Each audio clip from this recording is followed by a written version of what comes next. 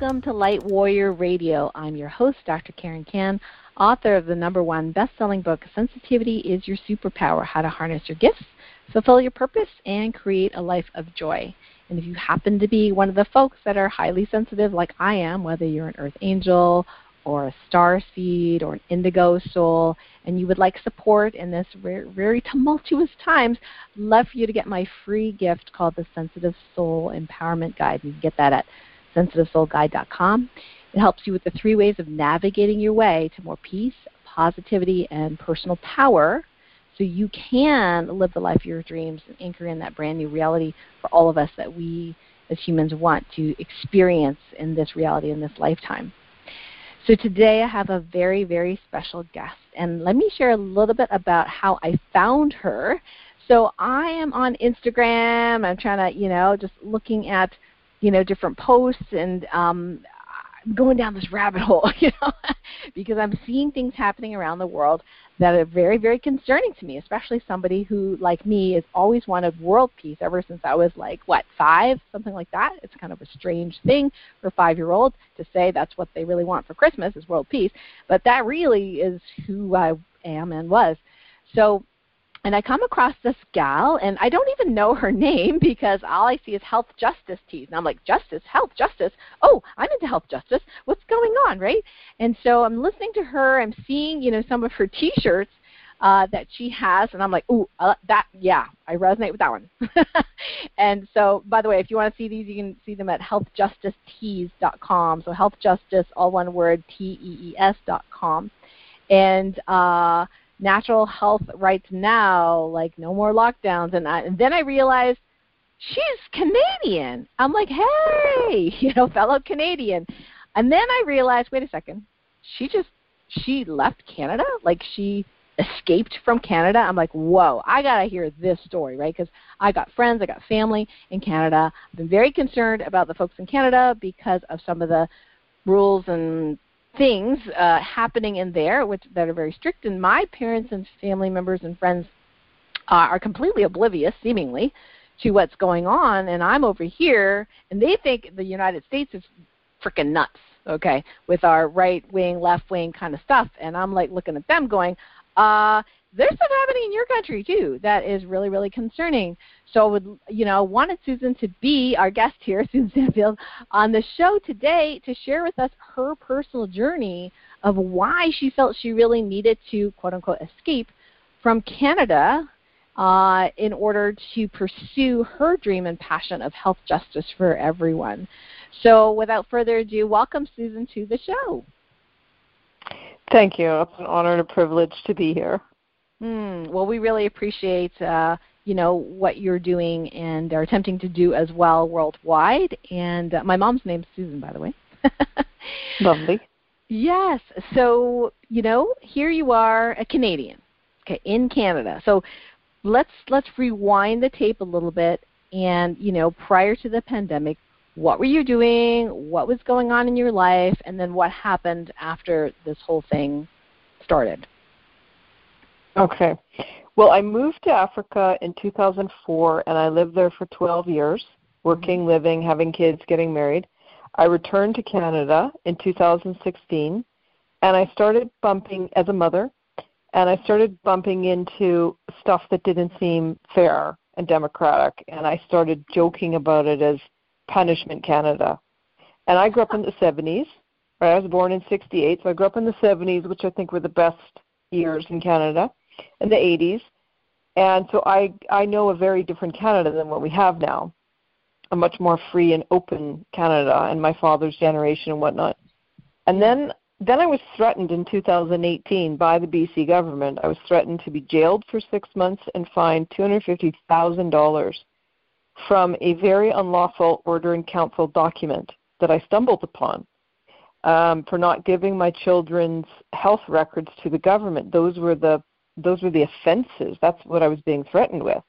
Wow. And I was shocked. Yeah, I was shocked. Now, this thing didn't come to my house with police and guns or anything, but I was shocked that legislators and policymakers in Victoria, which is our capital of BC, would even have the nerve to draft something like this. And I was like, I had never been interested in policy like myself getting into the details of these kinds of papers. So I started digging around, and I came across our public health officer who lived and worked by me on the west side of Vancouver by UBC, and I discovered the hornet's nest of the corruption of the health ministry, public health, et cetera, this whole world specifically targeting children and schools with drugs. So I had been researching that for 2 years before COVID. Wow. So when COVID hit, I was the first one to jump off the couch and go, I know exactly what this is. Wow. Wait, so this public health official, did you pry it out of him or her, or how did you get all this information? Wasn't that super secret? No, this is the weird, obscure thing about policy and why everybody needs to really understand what these lawmakers are doing behind closed doors. They're untoward about it. So because I was not going to sign up to have my children's medical records at the school, I was told that I could be punished. And I started laughing, right? I was like, what, really? Because I'm still that kid from the 70s and 80s that it wasn't like that back then, right? We were free. We were way more free. And so I got my hands on the document and I read it. And I saw that it had been signed into this, not law, but kind of this fake law. And so I started looking into the powers of the public health officer, and her name is Bonnie Henry. And she was new. She had just been appointed. And within 2 or 3 months of her appointment, this order was put into place. So I knew it was connected to her. And I found money that she was accepting through the pharmaceutical department at UBC. I just started piecing together this whole web and I knew that public health was corrupt because I lived in Africa for 12 years. Right. And I thought, oh my God, this is happening on the west side of Vancouver and places like Toronto or our beautiful free Canadian cities. We're being targeted, and my children had been targeted. They wanted my children's health records, and they were willing to threaten me with these fines if I didn't give them to them. So I thought, why do they want my kids' health records so much? What's really going on, right? Who would benefit from having my children's health records? Right. And that's a big ticket. That wasn't like $100. That's where you always go. You always ask who benefits, who's benefiting from this. And I've been involved with human rights for 20 years. But it was new to me in Canada. It was new to be a mother, and it was new to have the pharmaceutical industry breathing down my back, following me, because I'd never been involved with any sort of drugs myself. Wow. So I was really, I knew exactly what was going on when I saw her step out on TV and start spewing out all this propaganda. I didn't know how big the issue was going to become. None of us did. But I was ready, and I knew that very few people would have the insight that I did because I had been studying this for 2 years. And everybody I talked to, nobody had any idea what I was talking about. Right, because, it was very personal, and, you went down that rabbit hole and discovered all these things that you can now obviously, share with the rest of the world. And Canada's, traditionally not seen as anything. It's not a third world country. We don't have at least lately, wars within Canada. It's, we go to, when Americans, I know this is the big joke that we had as teenagers in university as well. When our American friends would go to hike, in Europe or something, they put a Canadian flag on their backpack so they were treated nicely. And our governance system is anything but fair, and that really is why we have such a problem in Canada right now. We have a terrible governance structure for freedom. Unlike America, America has one of the best, if not the best. Well, and it's funny because, like I said, that the perception from my Canadian friends and family are like, oh my gosh, I'd hate to be in America right now. There's so much fighting and there's so much this, right? But they don't realize in their own backyard their freedoms and health freedoms are being stripped day by day, minute by minute, and they're completely oblivious to it. Yeah, and that's why I stepped into the role. I led marches for 3 months. It was necessary because nobody else was out there.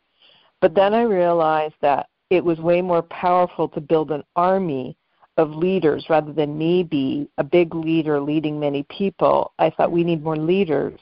So I stepped back from being that face of the rallies, speaking on megaphones, talking to journalists, and I thought I got to build an army. And that's when I started collaborating and working with women and mothers to get, hundreds or thousands or hundreds of thousands of them out there doing what I was doing.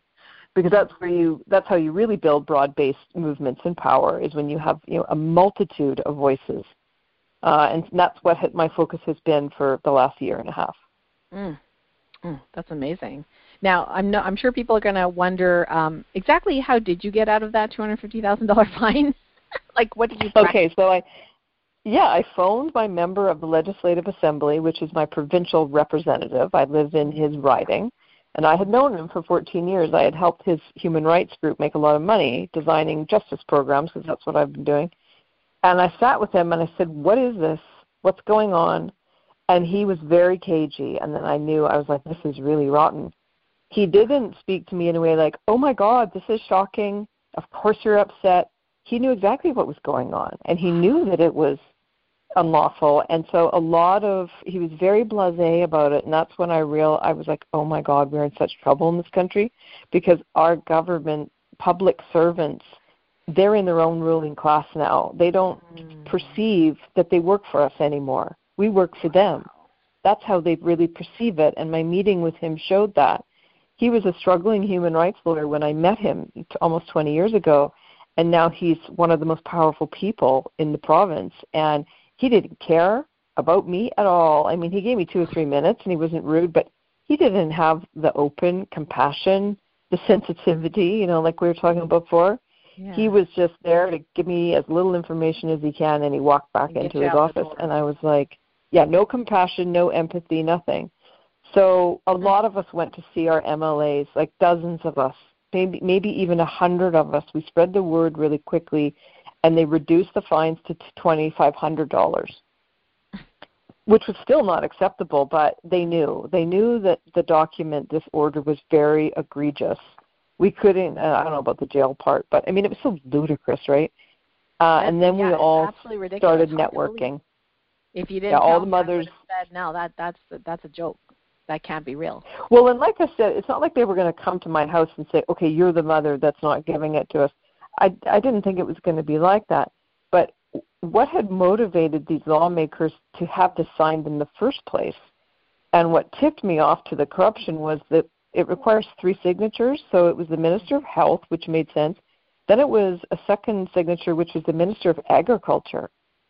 And I was like, the Minister of Agriculture is signing pharmaceutical documents? Like, right, and that didn't make sense. I thought, this is so dirty. And then the Lieutenant Governor has to sign it, and that's what gives it what we call royal assent. And it always has to have royal assent. And so when I learned about royal assent, I was like, this is because our system is the British system, which is so bad for democracy. Her Majesty the Queen is the head of state. And that's wrong. We need to have the citizens as the head of state. We all are under that power of the Crown. And we will never really have our freedom as long as we have that in our governance model in Canada at all jurisdictional levels. So this is a huge, huge long-term problem for our country. Wow. So you started, connecting with other moms and people that felt the same way. How big is your reach right now? Like, are you mostly talking to Canadian women? Or? Yeah. A lot of Canadian women will know who I am. I started being recognized on the street. The media and the government started going after me. I was threatened many times, which is part of the reason why I left Canada. But we made a lot of noise, and we woke up a lot of people in the province. And this was before COVID, right? We thought it was just a provincial BC problem. And that's when I realized that these kinds of problems, and even COVID, are actually a great opportunity, because it creates the space for new leaders, and leaders like your audience, people who are the dreamers and the empaths and the people with beautiful souls. I had worked for 30 years, and nobody had ever once wanted to really listen to my political point of view until now. And so now, that is the great moment of right now is if everybody realizes we've got a crap world that needs to be rebuilt, well, it's us that need to rebuild it. And so we need everybody out doing that. And the women and the mothers are the best to work with because they just get stuff done, and there's no bullshit with them, right? Yes, I can imagine, and also some of that, I call it the mama bear energy, Exactly. with the rollouts and, to children and of the jabby, the mama bear is coming out, they're coming out in droves, like, wait a second, like, that is not okay. And it's really beautiful to see. That's great that you have all this connection with these women doing that. So tell us a little bit more details about, why you decided to leave Canada and what actually happened. Like, what did you do? Yeah, well, when we all started realizing how much bigger this was, towards month 6, 7, 8, I mean, even when it started, I could tell the propaganda was so heavy. I was like, it's going to take us a couple of years to get out of this because I've been involved with human rights for a long time. I thought, we're not just going to be able to kind of switch this back in a couple of weeks. I thought, oh, my God, 6 months, a year. I thought, and then I realized how few people understood what was going on and how few people related to the fact that I was trying to get the truth out. I was like, I'm going to have to wait for Canada to wake up until anybody is going to be able to appreciate someone like me. And you just, in a way, you kind of have to wait. There's a waiting time. It's like trying to have a relationship with somebody. They've got to clean up their act, they've got to tidy their house, or they've got to get divorced before you can have a beautiful, new, fresh relationship. There's a lot of great things in life require waiting, right? I thought, I'm going to have to wait. And I thought, I can't go through a second winter in this country under these conditions. I won't make it emotionally. I knew that because not only is being a frontline activist and advocate hard on a day-to-day basis, I've been arrested and threatened and all that, it's emotionally really disturbing. It's so brutal to see humanity harming humanity. Mm-hmm. And I thought, I'm going to have to get out before the second winter. And my husband was British, so we started making a plan. And I said, as soon as I've got the money, as soon as we've got enough money, we're buying tickets and we're out of here. We're not going to tell anybody. And we got out just before the travel restrictions went into place, which are all fake and unlawful, but I didn't want to have to deal with any of that. So we left at the end of August, and hardly anybody knew that when we were leaving. I was being profiled and followed at that time. Didn't really even know? Some of them did, but the key ones were very angry with me, and I wasn't in contact with them very regularly, other than through sort of mail and some simple correspondence, because even they didn't know. I come from a medical kind of family, and I faced a lot of backlash from my close friends and family when I started the protests. So they were not the first person I went to, the people I went to anyway. You know what I mean? Like, well, you're on a need-to-know basis, and you didn't need to know until now. I'm over there now. Yeah, and I had been battling the public and people in our movement and being thrown in prison, and I had people coming to my house. I was evicted twice. There was a real campaign against me, and I had people telling me that. I had people giving me intel, basically, there was people being paid to threaten me and stuff. So I didn't want to have to fight my family members that I loved. I didn't want to also have these conversations with them. They knew what I was doing. The word was out in the family, and I said, the ones who have come to me are the ones who are open-minded, and some of them still don't really want to hear my story because they've bought into this. Right, and they don't want to even believe that all these things happen to you. Well, I can't speak for them. I can't help but think they must be slightly confused. But my family mostly has never lived outside of Canada. I've lived all over the world for 30 years, and most of them have not. And so they mostly only know what it's like to live in Canada. And they don't know that the injustices that exist in the rest of the world are now in our country. I think a lot of them may still be believing the propaganda. Okay. So, one of the things that I think scares people the most, and which is one of the benefits of having you live here, on the show, is they're like, well, what if I stand up for myself? Will I be attacked? Will my family members be attacked? How can I get through this? How can I get, what happens if I get jailed or fined or whatever? And so we'd love to know from your perspective, how did you get through that? Like, does it start really like subtly and then ramps up as you continue, quote unquote, stubbornly doing what you're doing? Is there some sort of pattern to it? How do you handle something like that? Well, the metaphor I would use, it's like the armed forces. So for someone like me, and I've never done this kind of activism before, I was one of the first people out there literally to stand in downtown Vancouver with signs saying public health fraud. And I knew it was crime. I knew it was organized financial crime. And I knew that it was connected to something much bigger, and it was foreign funded. I knew that this was international treason and those kinds of crimes. So when the metaphor of the armed forces in war, say, I was one of the first forces out there with the flak jacket. The first battalion that they send out, who are the harshest and the strongest. Yep. You send those ones out first, right? And that was me. And so I took the bullets for so many other people, and we knew that, and I knew that.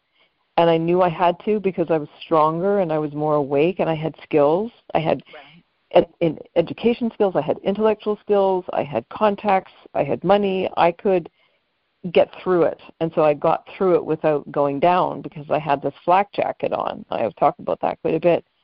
So now it's a very different story. We're going into the second year, right? The end of the second year. It's so much safer and so much more accessible for everybody else to start getting involved.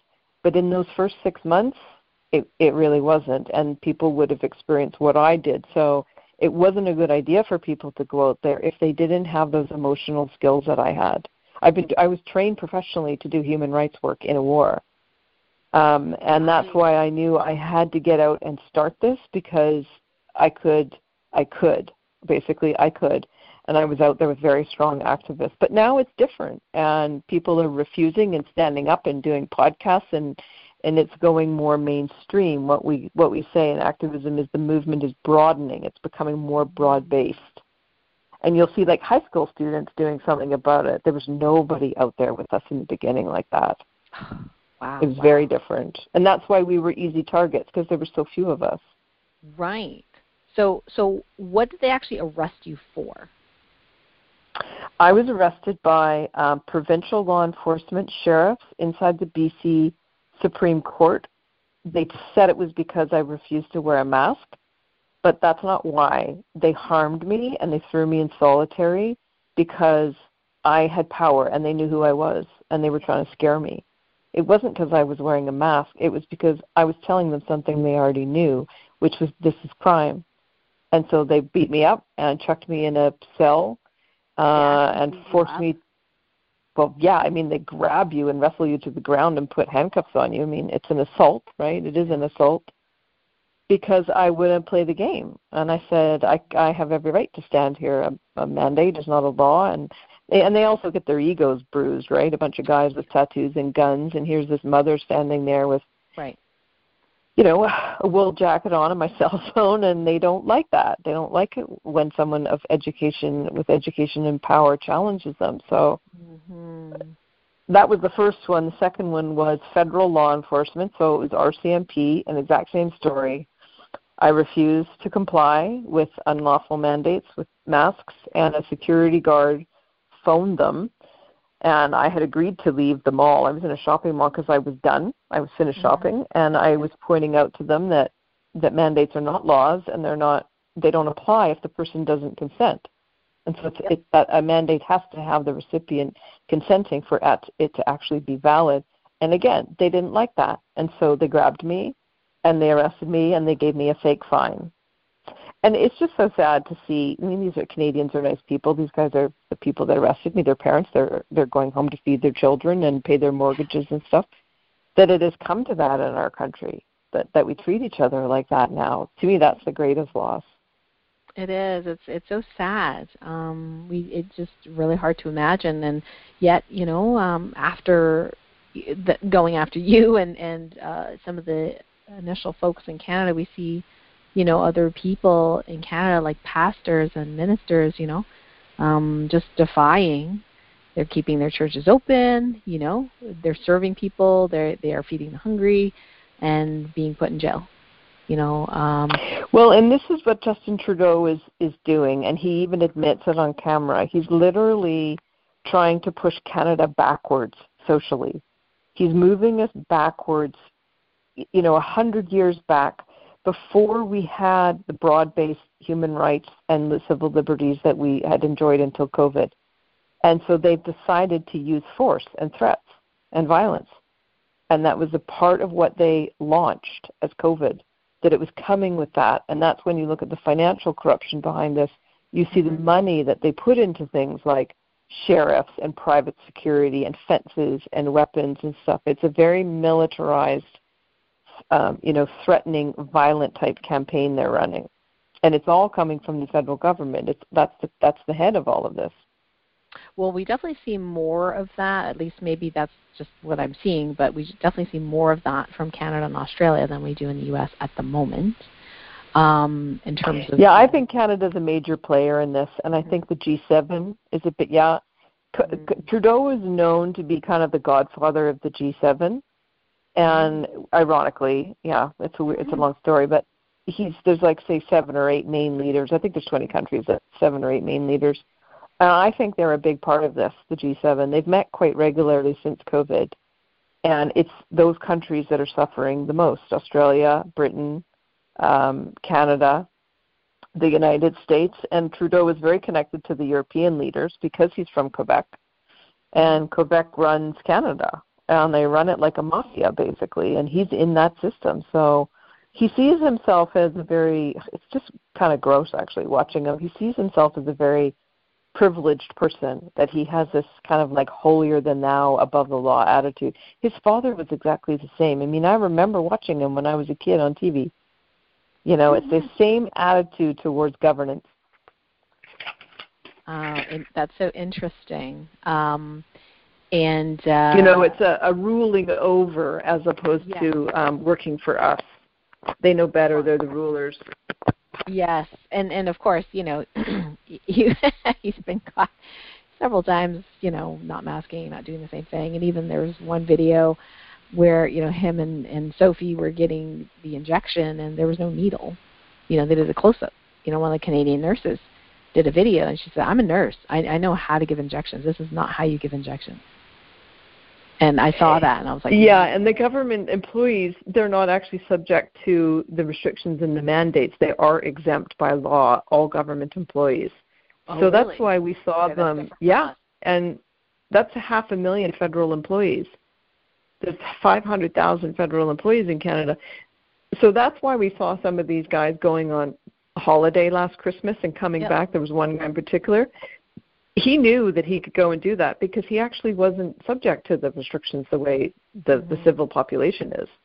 So he actually wasn't breaking any mandates because he wasn't subjected to them. That's another part of this whole thing that is so unjust. And it's really ridiculous, just for the right? masses. Like if it really was about our health, if it really was about preventing the spread and all that kind of stuff, it would apply to everyone equally. I had the spouse of a federal sitting MP, and I have not named them or doxed them or whatever you call it because, I don't know, I'm not that kind of person. But they admitted to me that they were threatened by the federal government if they didn't go along with what they called the reset. The reset was announced, and they were going to do it, and the pandemic was going to be announced with COVID, and if they didn't go along, their careers were over. Mm-hmm. That's what they were told in the beginning, all 338 sitting MPs. Well, that's extortion. In all parties, blackmail, extortion, fraud, treason, you name it. But how it was sold to them, what was said to them, how the language that they used, I don't know. I mean, we'd like to investigate and find all of that in documents as criminal evidence, but you could see how a lot of them might, depending on how it sounded to them, think, well, this is just the evolution of the country, and we have to change things, we have to change the economy. And my federal MP is actually one of the main problems in all of this, my former one, because she is the Minister of Digital Government. So she must be the one cooking up this whole passport scam. Wow. Well, and my sitting MP. that the people are like, well, you know what? It's a scarcity mindset. That it's more like, well, me, as long as me and my family are okay, I don't give two shits about, excuse the language, anybody else. So whatever they were promised, whatever they, were manipulated. I think basically they care about themselves and their family, and that's about it. So too bad. Well, that's for sure.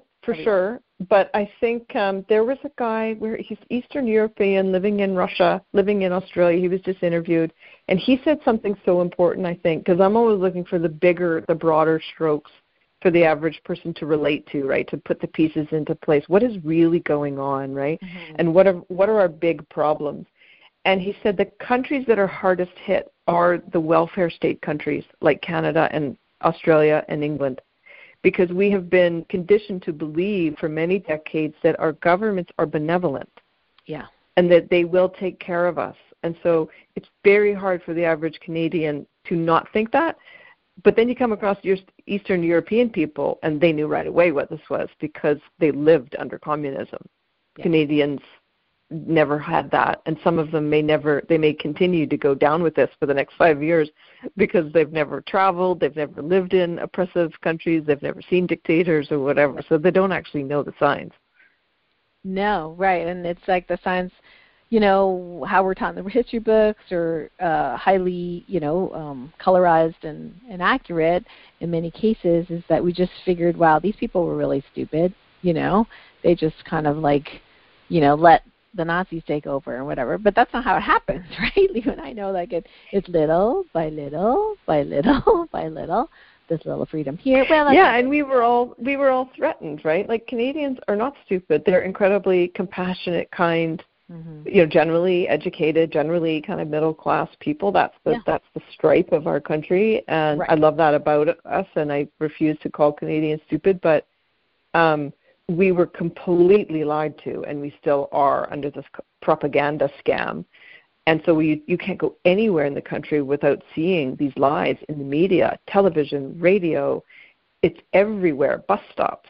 And so it is a conditioning. It's hard to, and that's probably why your audience is really struggling right now, is they will know on so many levels emotionally how damaging it is, that what we're living under right now. But since there aren't guns, and the police aren't, like assassinating people, but the suffering is there, the trauma, the persecution, it's all there. It's just sort of a gray invisibleness to it. Mm-hmm. And I think people's hopefulness is that, well, if we just comply just a little longer, right, it'll all be fine. Well, and people don't have a choice. The strong ones do, right? Like I'll go in and all those months in Vancouver, but you're not allowed to even think about not complying. There really isn't choice. Socially, there isn't. You walk into a store and every single person is masked. It doesn't feel like you have a choice on a subconscious level. Mm-hmm. The signs are everywhere, those bloody circles that are on the ground, the plastic, like they really knew what they were doing. Oh, my goodness. Yeah. Well, we have some of those circles, too, in some of our stores. Yeah. So you escaped to the UK. So the question is, well, I mean, you said your husband, was from there, so you escaped there. Is it any better? I mean, what's going on there? We see stuff about Boris Johnson. We see stuff going on in the UK, and it looks just as restrictive in many cases. So what's going on there? Okay, well, today he announced no more restrictions because he's in trouble, and the Brits are very, very angry with him. I mean, he's a bit of an unusual politician. Like, he doesn't wear a mask sometimes, and then he does. He really is kind of a much more obvious puppet than Trudeau. It doesn't even look like the guy brushes his hair or tucks in his. Yeah, Trudeau, right. He's really slick. Oh yeah. Boris isn't, and the British have a great tradition of totally mistrusting and even hating their government. It's very much part of British culture. So everybody is ready to mistrust and hate the government, particularly the Conservatives, and it's a Conservative federal government now. Okay. They're always attacked and criticized for being elitist, and I live in the working class part of the country, which is the northern, where 2/3 of the country lives up north. Mm-hmm. So he's in trouble, and that's why he didn't announce any restrictions today, because he's done. And a lot of people have said that. His career is completely over. He will be gone in a month. And that's what British people are saying, not me, right? That's what they're saying. So I think, okay, well, maybe they know. And so you have a population that's much more suspect than Canadians. Okay, Canadians and you have a media. Trusting. Yeah, they don't have, I mean, our country is only 150, 60 years old. You know, we don't have the history, and people aren't firmly committed to being Canadian. A lot of Canadians weren't even born in Canada. True. Whereas here, you know, I go to things that have been around for 800 years. You know, they're firmly British and Scottish and Irish, and they fight for their culture. I don't think people would say that about Canadians. But the other big piece that is missing is the media has turned against the government here. And they're grilling them constantly. Oh, yeah, big time. The COVID racketeering money is still washing through the media, and you can see it. Okay. But there's a lot of older, good journalists who still work in Britain, and a lot of those journalists we don't have in Canada anymore. We just have a lot of millennials. If you look at all the journalists now, they're all like under 30. Okay. Whereas in Britain, it's different. There's still a great tradition of investigative journalism here. So they're on Boris Johnson every day. And the other thing that happened was about 10 days ago, a video was released of him and his little inner cabinet laughing at the public, basically, because they were going to have a big party and they weren't going to be distancing or wearing masks, and it was aired all over the country. So everybody is really, really angry here right now. Whoa. Wow. Now, I heard that, you know, the media companies, the media giants are owned by, you know, 6 or less, you know, people or organizations. So how come in the UK they don't have their fingers manipulating the media anymore? Well, like I was saying, it is happening because there's a corrupt media. And so you'll see, like I saw this story in the paper, life with the anti-vaxxers in a village in England, and what a joke we all are. But then you read the story closely, and there's no author to the story, and they never mentioned the name of the village. It was a completely fake story. So someone had planted that in a Rupert Murdoch paper. So you look at it and you think, there's the media, but it's just content, right? It's propaganda. Then you dig over a couple pages later, other newspapers, and you see the real stories, and you see the journalists on TV, and they're the ones who are really grilling the government. Wow, and they're allowed to be on TV, so that is amazing. Yep, because the Brits expect it. They will not stand for journalists who are just spouting what the government tells. Like I can't stress it enough, but the public does not trust the government, and they almost never have. That's the history of Britain, how they've evolved as a society. There's always been that. They've always been just waiting to get screwed over by the government because of their how they've evolved. Whereas Canada was very privileged. I mean, look, everybody just sort of went into the middle class quite quick. Where I am up north here, there was centuries of absolute poverty, centuries of it. Yeah. We don't have that history in Canada. Our Indigenous people do. Yeah. So it would be more like the Brits feel more like the Indigenous people do in Canada. And they've lost a lot. They know how much they've lost. And they've also been very Islamified. So there's a huge, huge Muslim influence in the country that was not here 20 years ago. And that's disturbing to them. They've seen Britain change a lot. Okay. So what about there were some talks about vaccine passports in Britain, and what's going on with that? Anything? Well, the anti-passport movement is huge. Okay. And the average British, they're very organized, and we were in Canada as well, but it's easier here because the country is so small. Like you can drive across the country in 5 hours, right? Sure. There's twice as many people in the size of like Vancouver Island. It's very dense, so you can get a justice movement going really quickly here. And it's all one time zone, right? It's very dense.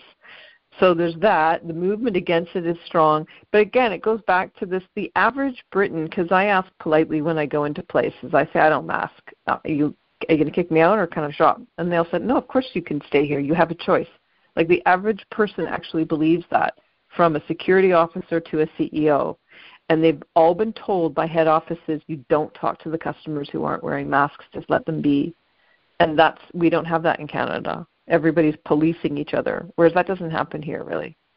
Wow. Well, I'm in do New it. York, and we're like the Australia of the U.S., right? So between us and California, they try things out and see if people will comply. And so our governor put some sort of mask policy in place.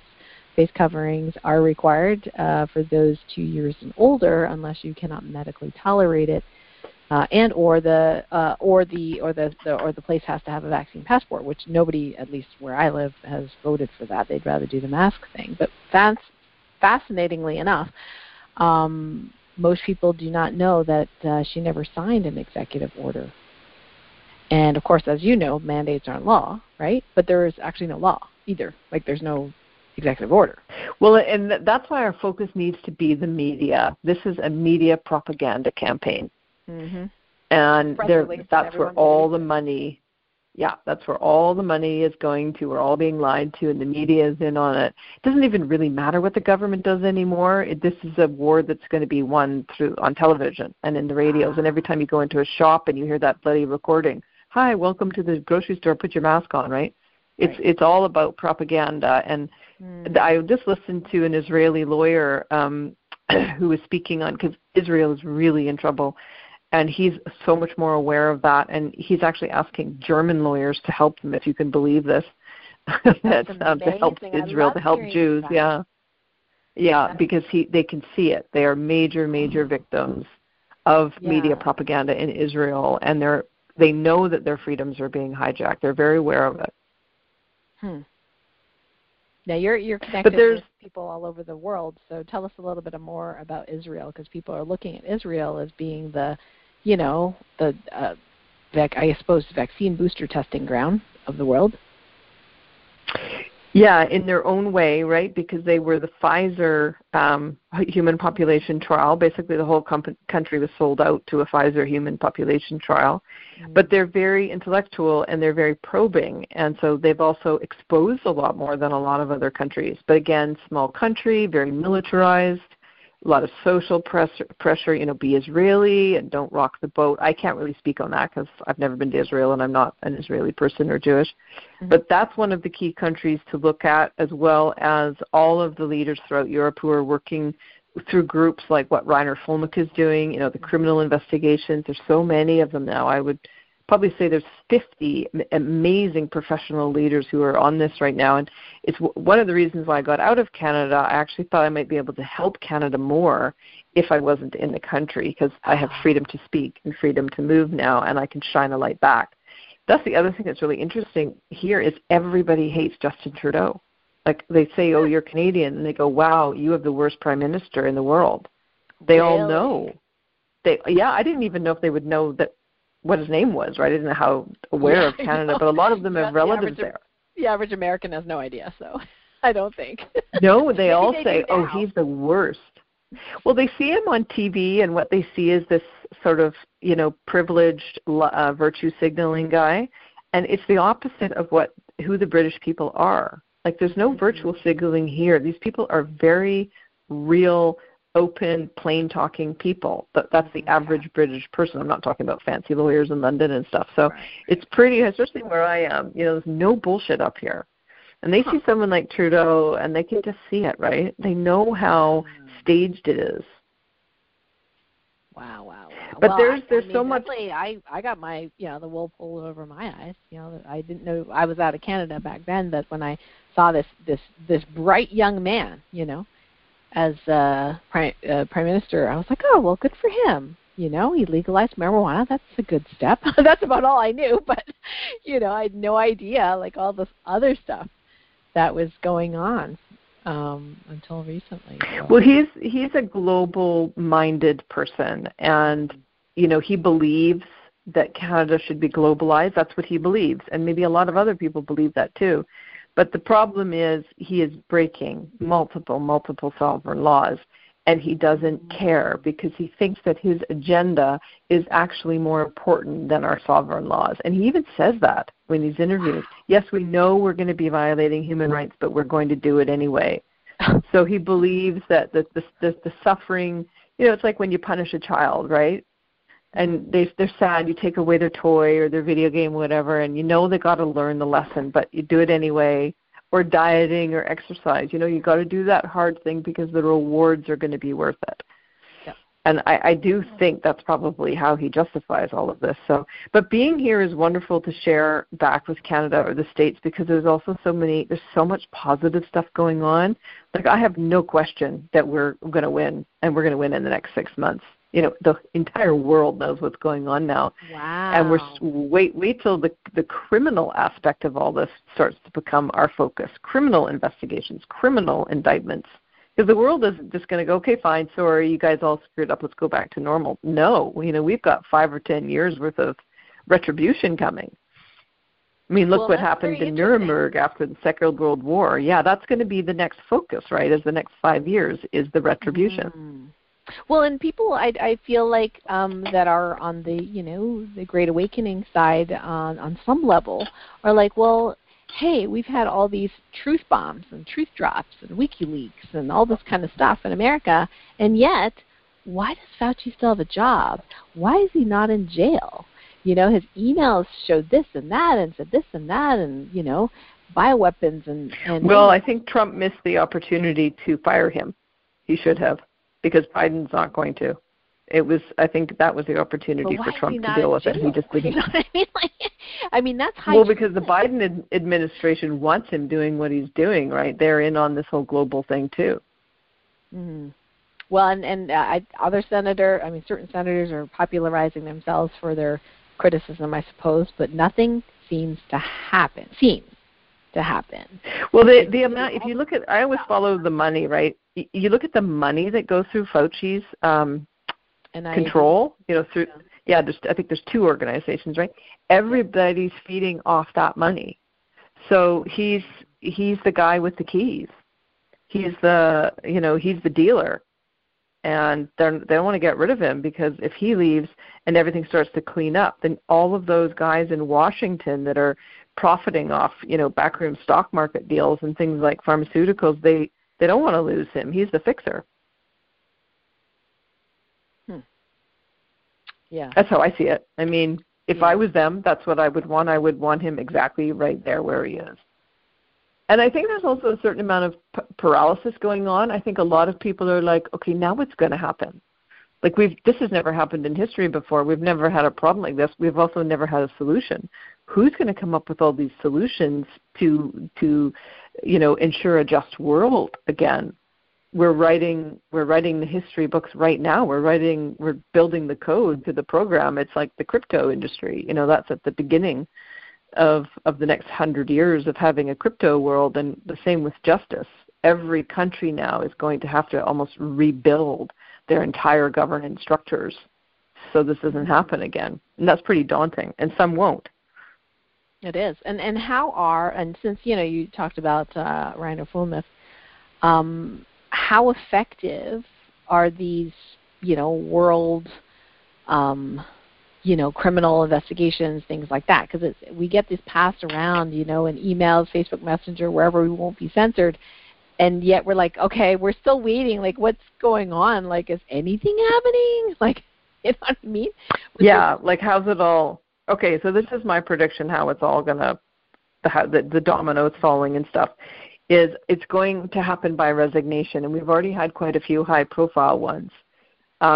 Even the federal minister of finance, he was gone within the first 6 months, and people think it was because of the WE scandal, but I think that was cooked up so he could get out of there because he would have been the most liable, and he's a very smart man.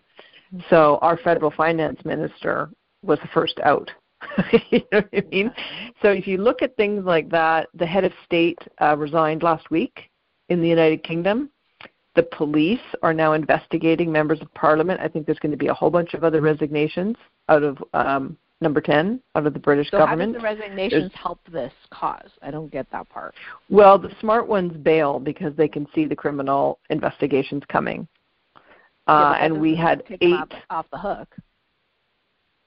Well, a lot of them will be. So the 8 cabinet members in British Columbia that were allowed this scam to start and accepted the money into British Columbia, they walked out the back door last year in an election, and nobody even remembers who they are. The finance minister left. 7 other ministers of the cabinet left. The head of TransLink left, and he went back to the United States, so we'd have to extradite him. So it's not like the media is going to suddenly come out and go, oh, my God, everybody, it was all a lie. We're going to prosecute them all now. It won't be like that. It's going to be very slow and subtle and painful. But it's kind of like Harvey Weinstein. I think that's what's going to happen. But he was able to get away with those crimes for 30 years, and then, boom, that one news story with Ronan Farrow and the 2 women that came out, then everybody else turned on Harvey Weinstein. So I'm waiting for that moment, that there's going to be, like, if Boris is thrown out, if the UK is going to be this first country, or Israel, then it will be like dominoes. The bigger problem, though, is, like, even all these elected officials, they go on, right? Like, we won't have Trudeau one day. We won't have Chrystia Freeland. We won't have Horgan. Bonnie will be gone. All these people go just through time and attrition. They'll be gone, right? They're just sitting in a role. So if they're all gone 10 years from now and we have new people that aren't necessarily more ethical, the biggest problem we have is we're stuck with these really authoritarian laws that we have to undo. Yeah. They've changed major statute law, and one of them is, say, for example, that you have to have a medical test before you get on an airplane. We have to undo that, and that's big, hard legislative stuff. And so for me, that's the focus for the next 10 years is looking at all of the unlawful policies that have been put into place that are now becoming normal. Oh, it's normal that you have a test before you fly. We have to get rid of that. Yes. Well, I actually wanted to go to a convention in Florida. So I said to my husband, because he's such a sweetheart, I said, I'd really like to go, and I'd really like you to drive us. No, that's exactly what you should do. I'm not putting a mask on. I'm not testing. And honestly, I don't really want to be around those kind of people. And he said, okay, right. So that's what we did. We drove all the way down, and it was very pleasant. And there was, I think, only at the hotel in Florida, which I was not, emotionally prepared for, is that somebody that worked for the hotel convention center wanted to take our temperature, and she was masked, and she wanted us to sign a waiver, which we clearly said no. And she said, well, you have to. I said, actually, we don't. I didn't say it that nicely, but, and then what was she going to do, chase us? Right? There was like 20 people at her desk waiting to get their temperature taken. So we just... Yeah, and that's the real power, right, is the united mass noncompliance. That's really all we need. I mean, there was a huge protest in London last week, and they pushed the police out. That's amazing. So that's what we need to do. We just need to do that. I don't know whether Canada is going to get there or whether Canada will become an authoritarian state. I don't know what's going to happen, to be honest with you. A lot of Canadians have relaxed, or they're just like, okay, whatever, and I'll get around this. The urgency, I don't know if the urgency is there. There's also a lot of resources and money that these people want from Canada that they don't necessarily want from other countries. They don't. What do they want from Jamaica? They don't want anything from Jamaica, right? Barbados has already left the Commonwealth because of this. But Canada, that's the jewel in the crown. There's oil, there's energy, there's land, there's real estate, there's fish. Mm-hmm. That's what they want, and that's one of the problems with Canada is it's just a big, rich piece of land that everybody wants. That makes sense. Well, and I do see when they have World Freedom Day and things like that we see drone footage of, Yonge Street and, Montreal and people standing up and, walking and protesting. So that is very heartwarming, and at the same time I realized that's just 2 places in Canada, right? Like my parents are completely oblivious to it, and they live in Toronto. Yeah, and that's why these new voices, and like I spoke about the armed forces before, the fresh blood and the young the new energy, and the people who are stronger with more innovative ideas, things that I never did or whatever. We need to keep nurturing and training these kinds of people, because you never know who's going to suddenly change the game. And it could happen at any moment. Or evidence we find. Imagine if somebody exposed a video like they exposed out of London of Trudeau sitting around talking about, well, we've got to threaten everybody. And imagine if something like that leaks. So that's why justice can be very exciting. It's like a sports game. Suddenly there's a steal and somebody's headed towards the goal with the puck, and the game suddenly gets exciting. Oh, yeah, I see. So, but I wanted to emphasize again that question that you had asked before, but I just want to make sure I don't miss this for your audience, is that now is the moment for people who are listening, to your show, and people like me, that I waited for many years, decades almost, for people to understand who I was and what I had to contribute to the world, and I felt like there were so many doors that were closed to me. They don't care. He doesn't care. This investor doesn't care. I tried to open a vegan restaurant. I couldn't get money because people didn't care about the vegan thing back then, years ago, 7 years ago. And I stood at the sidelines waiting for somebody to understand the world that I wanted to create. And now is the moment. And so many people like you and me and your audience, we all need to get out there and start to get busy. I don't mean you got to get out there and protest and cause problems for yourself or get arrested, but now is the time to step into that answer when someone says, okay, so what kind of world do we want? Now is the time to start imagining it and building it, because that is happening at the same time that this tyranny is happening. It's happening simultaneously. Yeah, we can't just wait. Some people are like, oh, watch the show, and we're waiting for somebody to rescue us. And I just know deep down that's not how it's going to work. It's going to be each of us standing up. Yeah, who's building the new world? And it's happening. Yeah. Yeah, that's very positive. And I am like, oh my gosh, one of the least political people I know. Like, I don't know who anybody's names are, and who rules what. And history was not my favorite topic. I'd much, rather do like math and science. But, I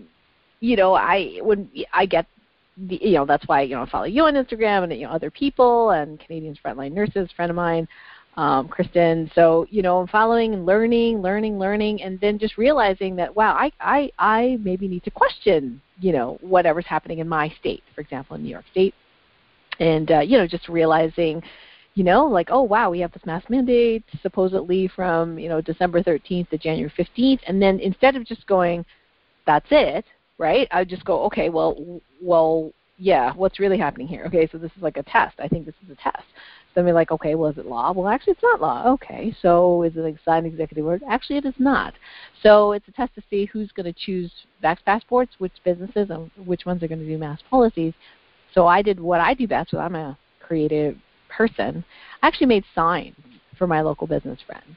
Nice. Perfect. And great. So that is my way, one of the ways, locally, because I'm not much of a marcher, protester, type of person. But things like signs and marketing and art, that's major power.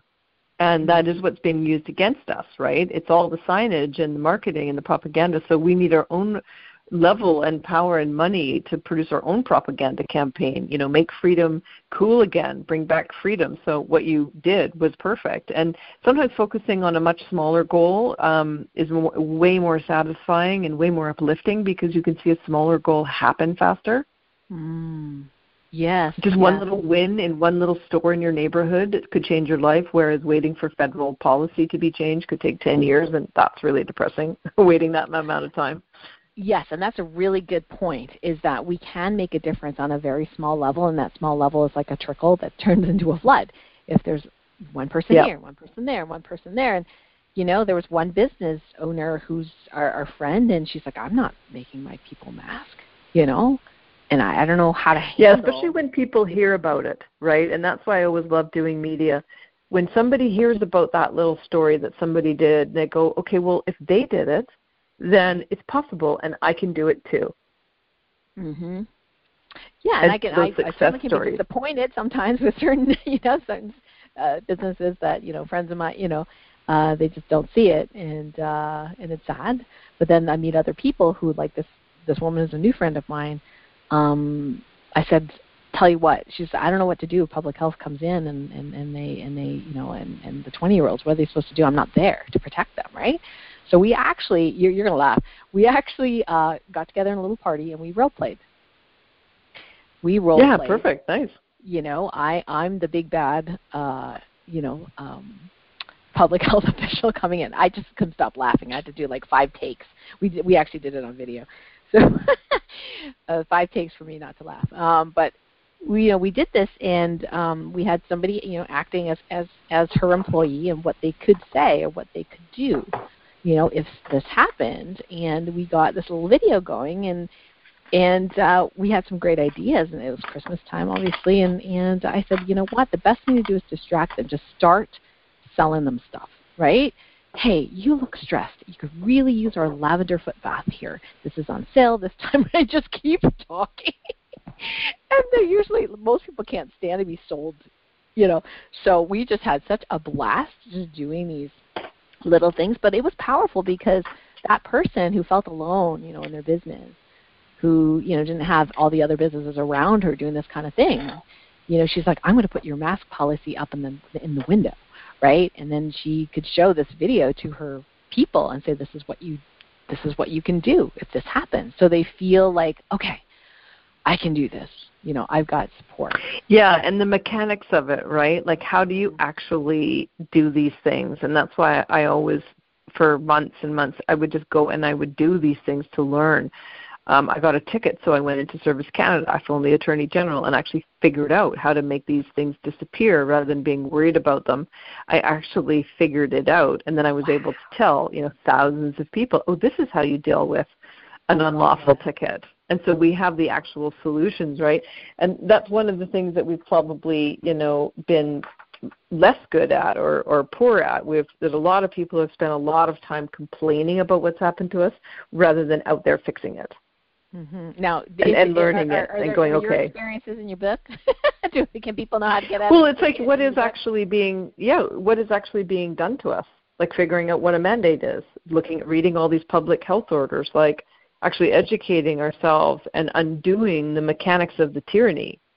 You know, they are using governance mechanisms to do this to us. So the more we understand our governance mechanisms and how they work, the more we can undo them. It's like being able to fix your windshield wiper, or you're going to sit at the side of the road and wait for the car insurance company to show up and fix it for you. You might as well spend half an hour learning how to fix your windshield wipers, right? Because then you're going to be able to fix it if it breaks again. And that's one thing that people weren't ready for because they were so propagandized and so in shock. But I recognize right from the beginning, a lot of people as well did, is we have to get out there and learn, like that order in council and me going to my MLA, me actually understanding that they were using things called orders in council. I didn't know they existed. And I was like, oh, that's what they're using, figuring out, you know, who's writing them and who's responsible, and also naming individual names. Mm-hmm. You know, just blaming ourselves. It's Jane, you know, it's Michael, it's David Smith, or who. It's the corruption doesn't happen by governments; it happens by individuals who work inside governments, and that's why these criminal investigations and criminal indictments are so important. They didn't just blame the Nazis for what Germany did. They brought 20 men into the courtroom, and they sentenced them, and they assassinated and hung 18 of them. Not just the government, but the individuals. And so that's really important too. And that's something that I think Canadians are very nervous of, because we generally don't do that in our society. We don't call out and point fingers. I mean, we do more now, I guess, but I had a lot of people say to me, oh, you can't say that. You can't do that.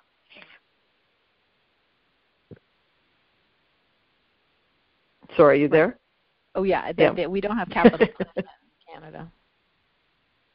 Well, and it's just not in our, I mean, when I started, like I said, I had a lot of close friends and family aghast that I was calling people out in the government and that I was calling Bonnie Henry a liar, because that's not really what a Canadian does.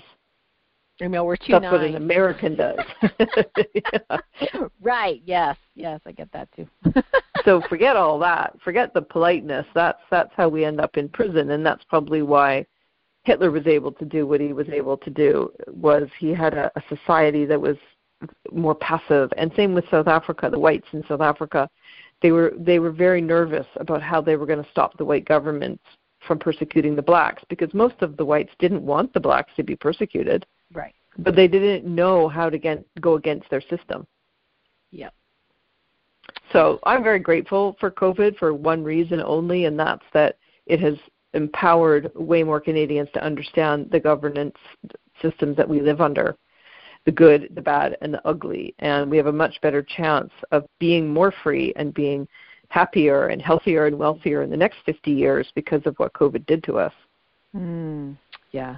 That's a beautiful thing that you just said, and it's very positive and hopeful. And I think at the end of the day, that's what everybody needs that support around, is that each of us can make a difference, and even if it's a very small difference, even if it's to one person, it still makes a difference. And we don't necessarily have to be health justice warrior the way you are, because we're each individuals. We each have our own skill sets, what we're good at, what we're not good at.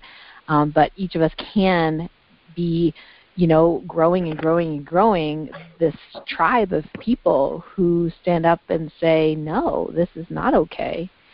And we can each make a difference. And that's very, very different from people just feeling like they don't matter, that there's nothing they can do to help it, so they just have to comply. It's a very different energy. So I really appreciate the work. Yeah, and there's these big trends that come from it. So my British ancestors are very famous. In 1836, they were arrested, and they were sent out of the country on ships because they started organizing agricultural labor workers and organizing. They didn't use the word union, but that's basically what they were doing. They were setting up sort of a trade association for the people to speak as a group against their landlords who were cutting their wages. And so they really are credited, this is why they're famous, they're credited with starting the modern-day trade union movement. But if you had said that to them back in 1836, right, they would have no idea back then that they influenced millions and millions of lives for hundreds of years. Wow. And so that's what's happening right now, too. It's like a time capsule moment. Yeah. We just see now and today and this month or maybe this coming year, but what we're actually doing is we're creating a fabric for centuries to come. And I'm always trying to focus on that, the bigger long-term impact of what we're doing. And there's a nobility in that, and there's a graciousness in that a lot of people may find sanctuary in, that like, okay, it is so worth it. Every little tiny thing is so worth it for the future. Beautiful, beautiful. Thank you so much, Susan. Everyone listening in, go to healthjusticetees.com, all one word. So Health Justice, and then Tees is TEES.com. You can pick up a copy of Susan's book called Betrayed, learn more about her journey, and there's also, of course, T-shirts there, and other products that you can purchase to support Susan and her important work. So Susan, again, thank you so much for being on the show and sharing your story with us. It's been really impactful. Awesome. Well, thank you. Thank you for giving me the voice, and I'm here to empower others, and I love your audience, and these are the people who will feel their way and be sensitive to what the world needs, and that's power. That's real power, and that's our future.